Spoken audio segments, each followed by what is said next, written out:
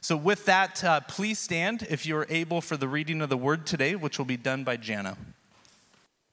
Philippians 2:14 through 16. Do everything without grumbling or arguing, so that you may become blameless and pure, children of God without fault in a warped and crooked generation. Then you will shine among them like stars in the sky as you hold firmly to the word of life. The word of the Lord. Amen. Thank you, Father, that we can be here. Please guide our thoughts about you as we hear your word now in Jesus' name. Amen. Wonderful to be here with you. I really appreciate Pastor Dustin giving me that nice kind of introduction and the prayer. The prayer is so good. He said so much that is important to say that I feel like I don't need to say as much maybe.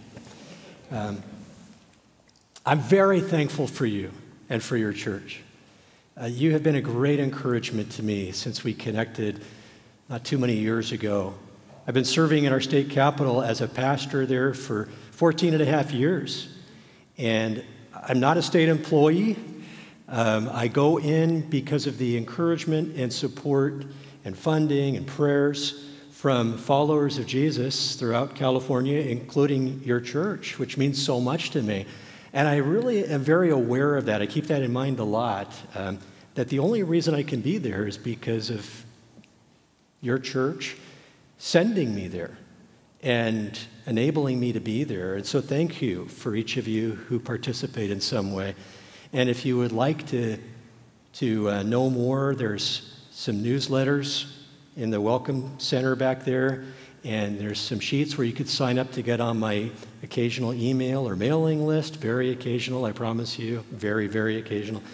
And social media. But I'd love to talk to you, hear from you, contact me anytime. Come on out to the Capitol if you'd like, and I'll show you kind of some things you won't see in the news. I'll tell you what God is doing there, right? They're not going to tell you about that in the news. So come on out to the Capitol if you'd like. I'd welcome that.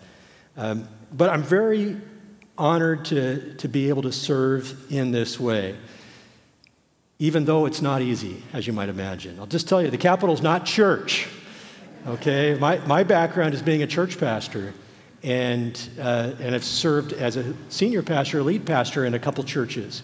But 14 and a half years ago, as I mentioned, I started going there to the Capitol, and the reason was because a man who'd been in a church I'd been pastor at prior to that became one of our state legislators. And so he invited me to visit the Capitol a few times. And I went into the Capitol, and because of this legislator friend, I started getting to know some of our state senators and state assembly members and staff and lobbyists. And I was like, oh my eyes were opened up. I began to think about what's going on there. And I said, Lord, they're like sheep without a shepherd. And if there's any way you want to use me here, I'm willing. I don't live very far away. Oh, that's such a dangerous prayer. If I'm willing. Because nobody knew I prayed that. And a week later, I get a call from this legislator friend saying, hey, you know, your name came up. We really could use a pastor in the Capitol. How would you like to do that? Like, no, who would want to do that? And then I remembered that prayer. And okay. And so I stepped into the Capitol. I went and met with a senator.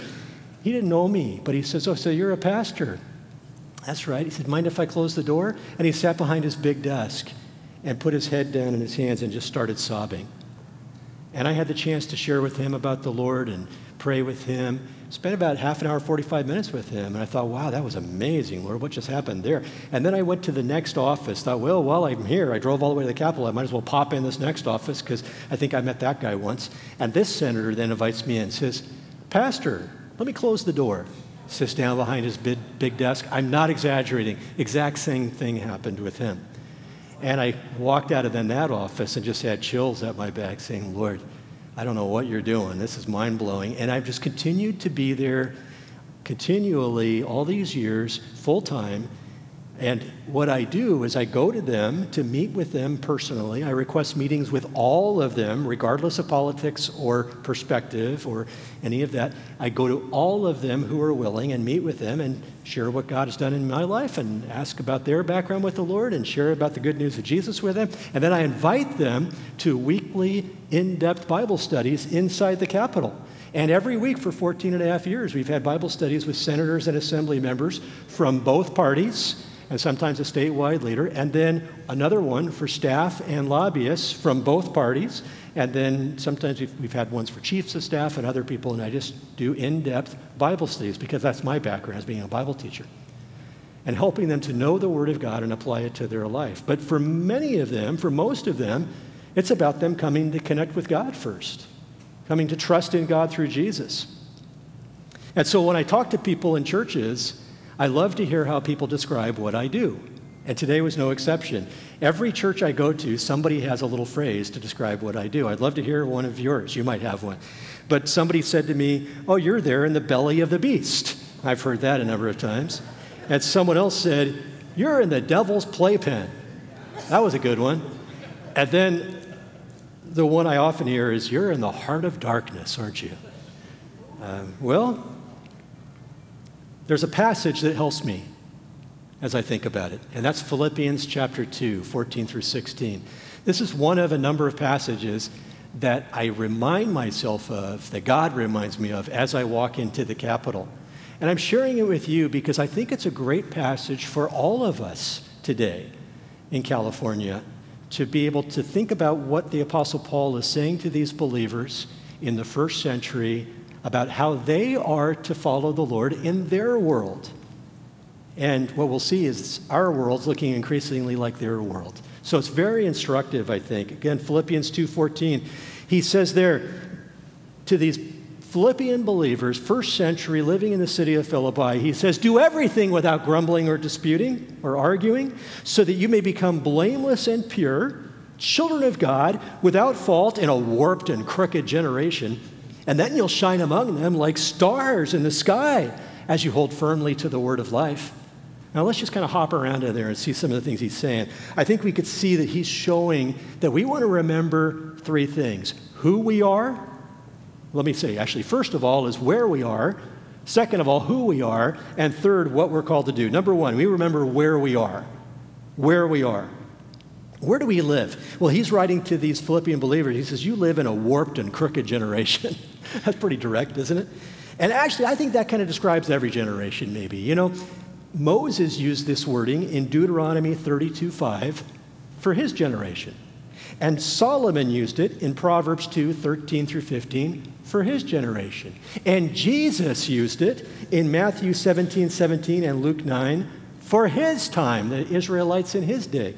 And now here's Paul, some decades after Jesus walked bodily on earth. Here's the Apostle Paul using it for that generation.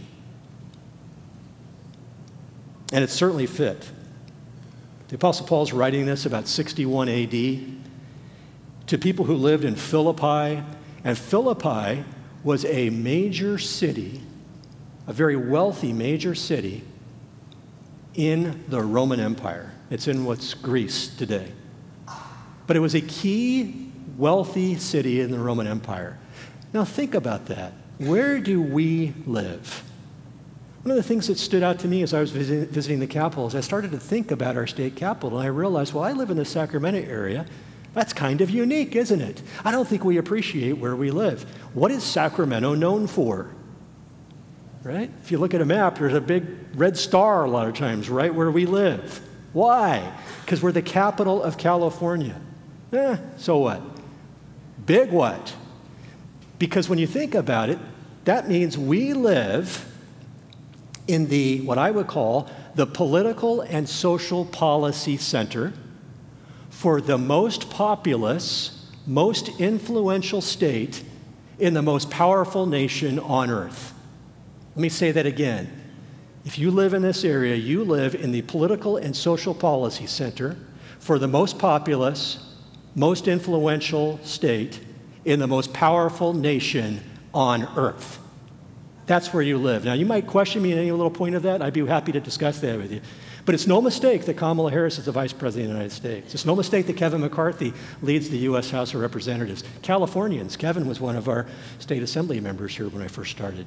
It's no accident that California has so much influence nationally, because what happens in California spreads. If you don't believe me, ask Governor Newsom. He talks about it all the time. What happens in California spreads to the whole nation. And what happens in our nation spreads to the world. So we live in a place where I would say outside of Washington, D.C. might be the most influential most influential location in the entire world for influence with political and social policy. That's a big, big deal. And God has you here and me here living there. And it's not so different than where the Philippians lived, in one of the major cities of the Roman Empire, just second to Rome itself. And Paul's writing to them. Isn't that interesting? Kind of a different perspective. And so I was at the Capitol and I said, Lord, I'm starting to get this. If this is what's going on across the United States, well, how do you want to use me, Lord? And I had no idea what that meant, but as it turned out, there I am. And what am I doing? Well, Philippians chapter 2 guides me in how to approach it. The Apostle Paul wrote this letter to people that he had met about 10 years before. You can read about it in the book of Acts, in Acts chapter 16. He showed up in this little town, little by our perspective, but it was, like I said, an influential city. But he showed up there in this city and started talking to people, and none of them were followers of Jesus. And he led them to the Lord. The first one was a woman named Lydia. You can read about her, a wealthy woman. And then people started coming to Jesus in this place, and now 10 years later, he's writing this letter to them.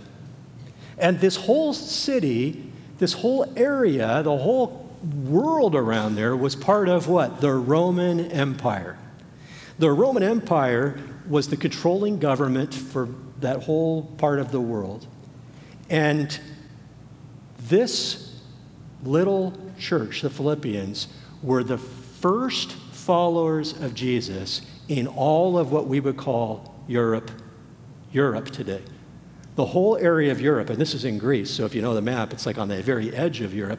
These were the very first believers.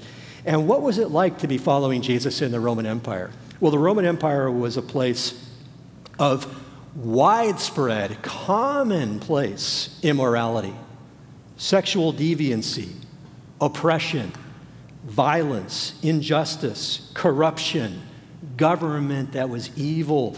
It was polytheistic with temples to hundreds, thousands of gods everywhere. And the current world leader at the time was who? His name was Nero Claudius Caesar Augustus Germanicus, usually just called Nero. He was about 24 years old at this time when Paul wrote the Philippians, and he was already bad to the core and even got just continually worse for the remainder of his life. He died at about 30. And that was the grace of God, because this is one of the most evil men ever. That's the government. That's the culture that these Philippians were in. And there was no cultural acceptance of Christianity. Let me repeat that. These Philippian believers were serving the Lord in a place where there was no cultural acceptance of Christianity, none. Christians were a little tiny minority group, very few in number, and they were disregarded and rejected and hated and oppressed, and they were outsiders, and they couldn't participate in anything because everything was tied in with idol worship and pagan religions and sexual deviancy. So they couldn't go to the gym without being part of that, or the theater or sporting events, and everything was tied in with worshiping the emperor even. He was called to God. So Paul's writing to these Philippian believers, and he himself is under house arrest from the government, and he doesn't seem stressed out. He doesn't seem worried. He doesn't tell them, oh, you should be like fleeing and moving to Texas. He doesn't say you should be, right? He doesn't say curl up in a ball and cry. He doesn't say, go out and yell at everybody. He's just encouraged. And so it's instructive for our generation, because this is where we, I think, increasingly live. We have it really easy, I think, compared to the Philippians. If they showed up today, they'd be like, what are you guys complaining about? You know how good you have it?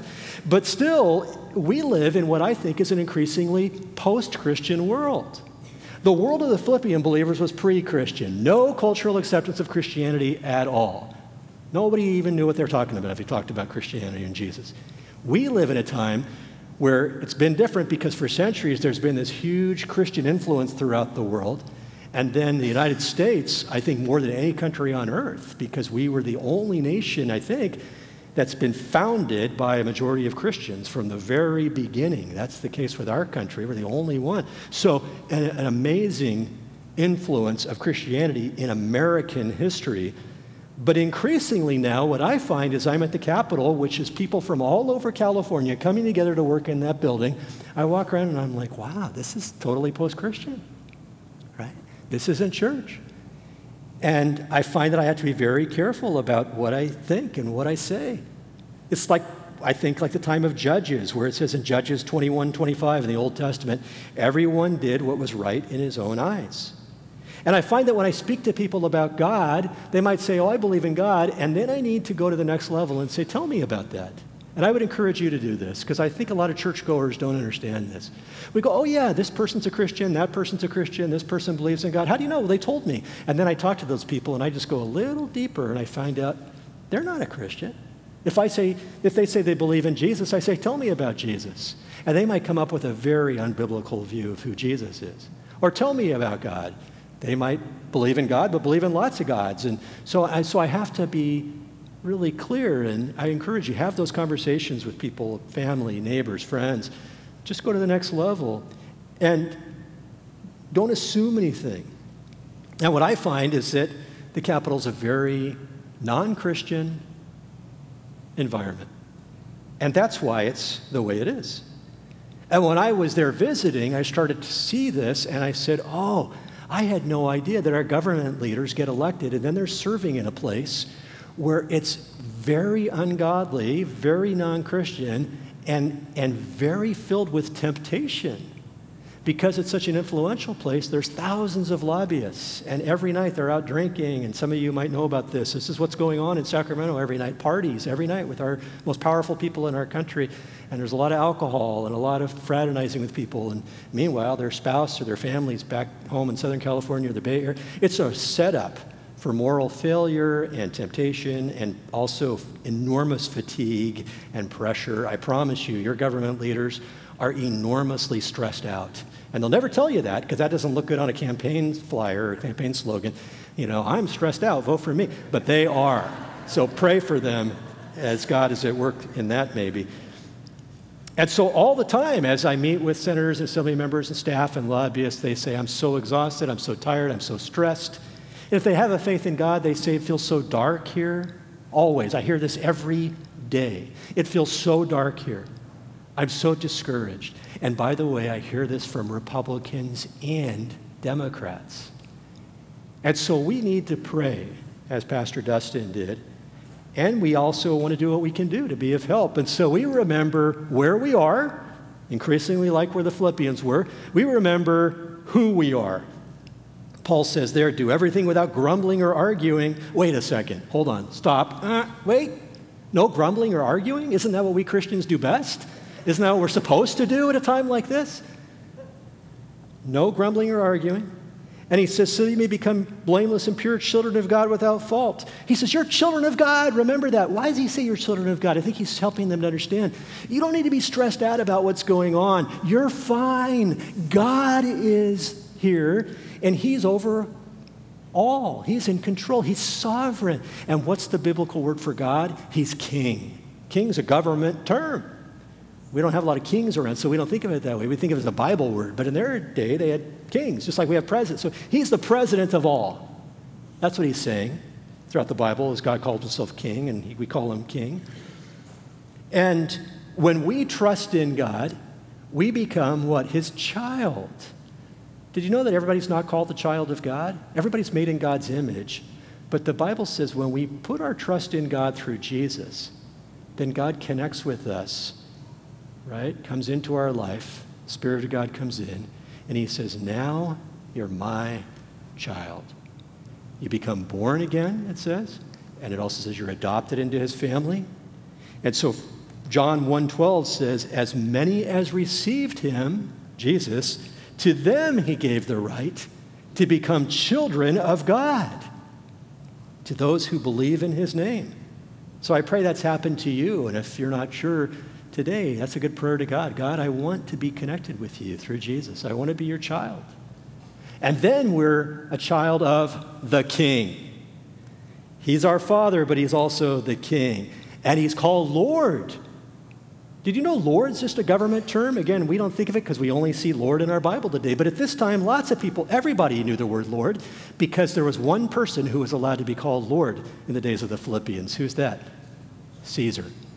Caesar is Lord was the cry of the Roman Empire. And so the Christians had a hard time because they'd be like, nope, Jesus is Lord. A lot higher Lord than Caesar. And that's why they were hated. But Jesus is Lord, and God is called Lord, government term. And so when I walk into the Capitol, I try to keep that in mind. You know, it's very fancy, as you know, if you've been there. And there's people with a lot of power, and they've got their entourage. I don't know if you know this. Did you know there are political groupies even, you know, who are following people around wanting their autograph? And it's very filled with that kind of a, I mean, literally Dustin mentioned the governor. I had a chance to speak briefly with the governor as I got through his 8 bodyguards. He let me through to speak with him for a moment. I'm not even exaggerating. You know, so it's very hard, a lot of power and difficult to get to them. But I remember, wait a second.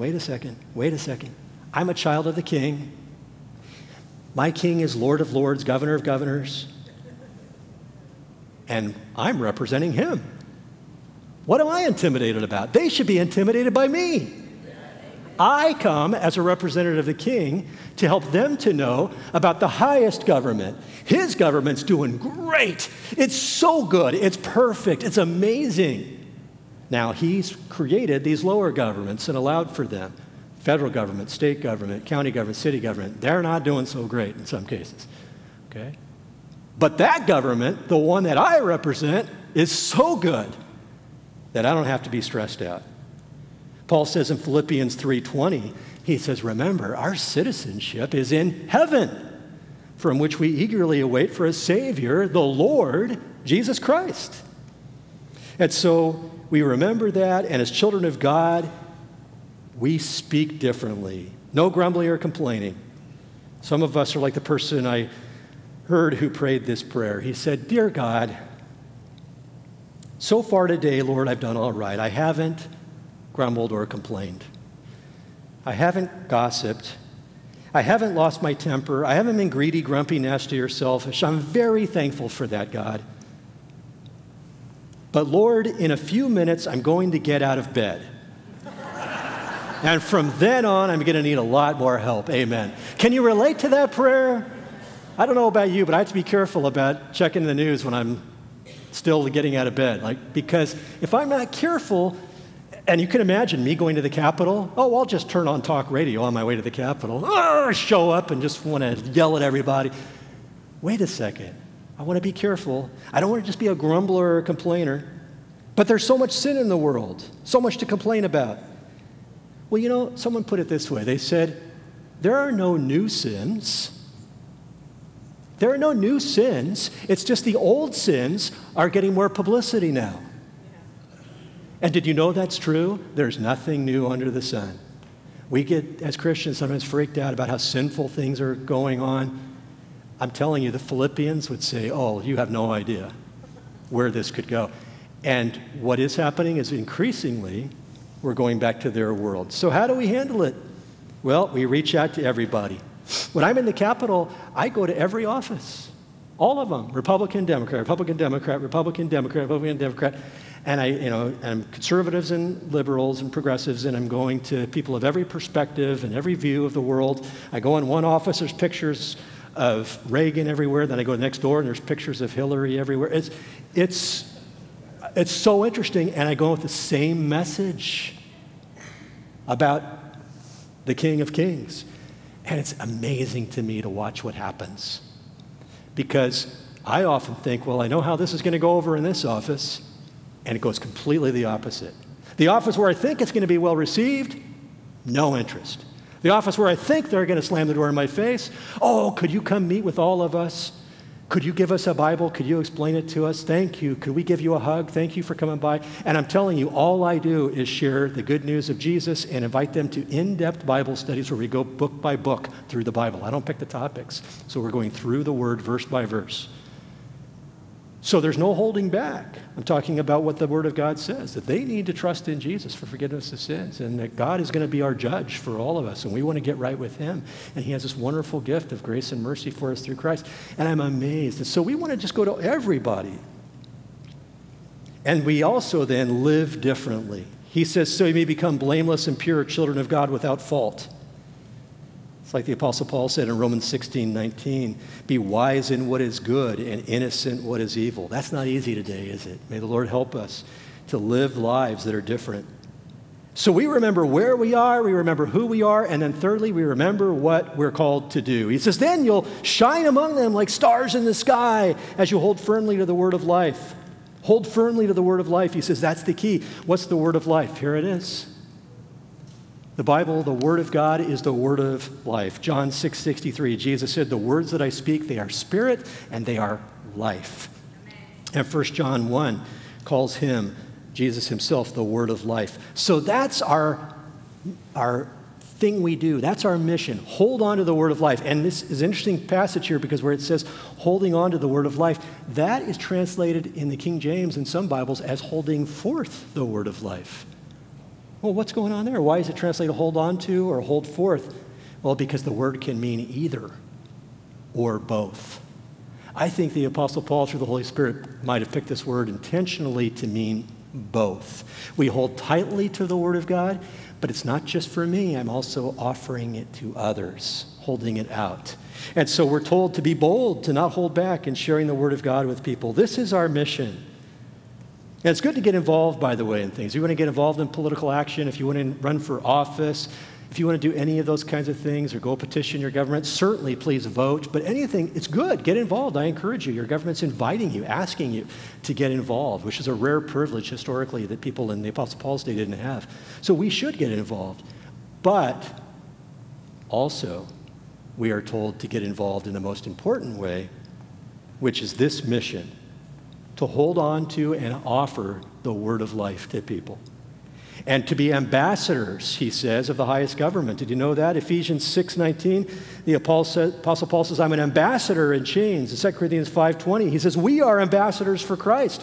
Do you know what ambassadors do? Ambassadors are government employees who go throughout the world to represent the government. We have ambassadors for the United States in every country in the world almost, and they represent our government. He says, you're an ambassador for Jesus, representing the King. You work for the government. How about that? How are you doing as an ambassador? What are you holding on to and holding out to people? And he says, if you do this, then you'll shine among them like stars in the sky. Isn't that beautiful? Stars shining for the glory of God. All throughout the Bible, God uses imagery like this of light and stars to describe what we're called to do. Jesus said, I'm the light of the world. He who follows me will not walk in darkness, but will have the light of life. And here he says, you're to shine like a star in the sky. Notice we're stars to help people. He doesn't say you'll be laser beams, focus light, zapping all the sinners, which is what we often want to be. Instead, we don't isolate ourselves from sinful people. We go to them and say, we tell you about God. We're not embarrassed of that. It's our gift to the world. As someone has said, instead of cursing the darkness, what? Turn on the light. I like how a preacher named Vance Havner put it. He said, we're not going to move this world by criticism of it nor conformity to it, but by the combustion within it of lives ignited by the Spirit of God. I agree with that. And this was Paul's approach. You could tell that because in Philippians 1, he says something that we often miss.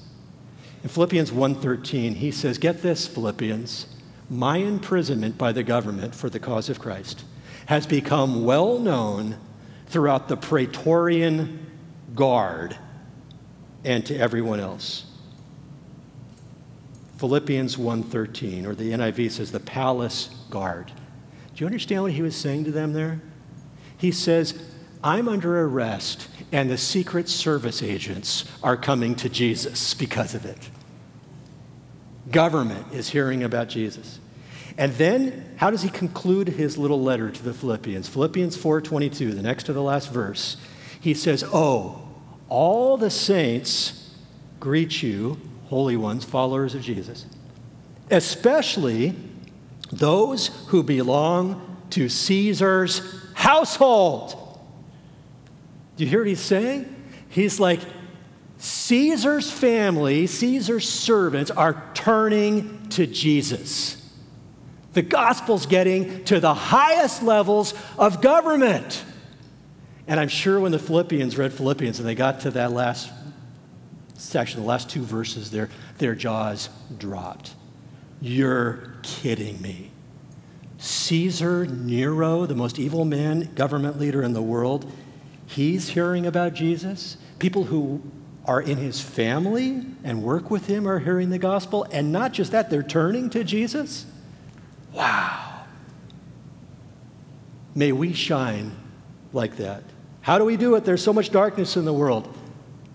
Well, he says there'll be stars in the sky. When do stars show up the most? When it's dark. You know, I grew up in the Los Angeles area. Anybody grew up down there? When people go out to look at the sky in LA, what do they see?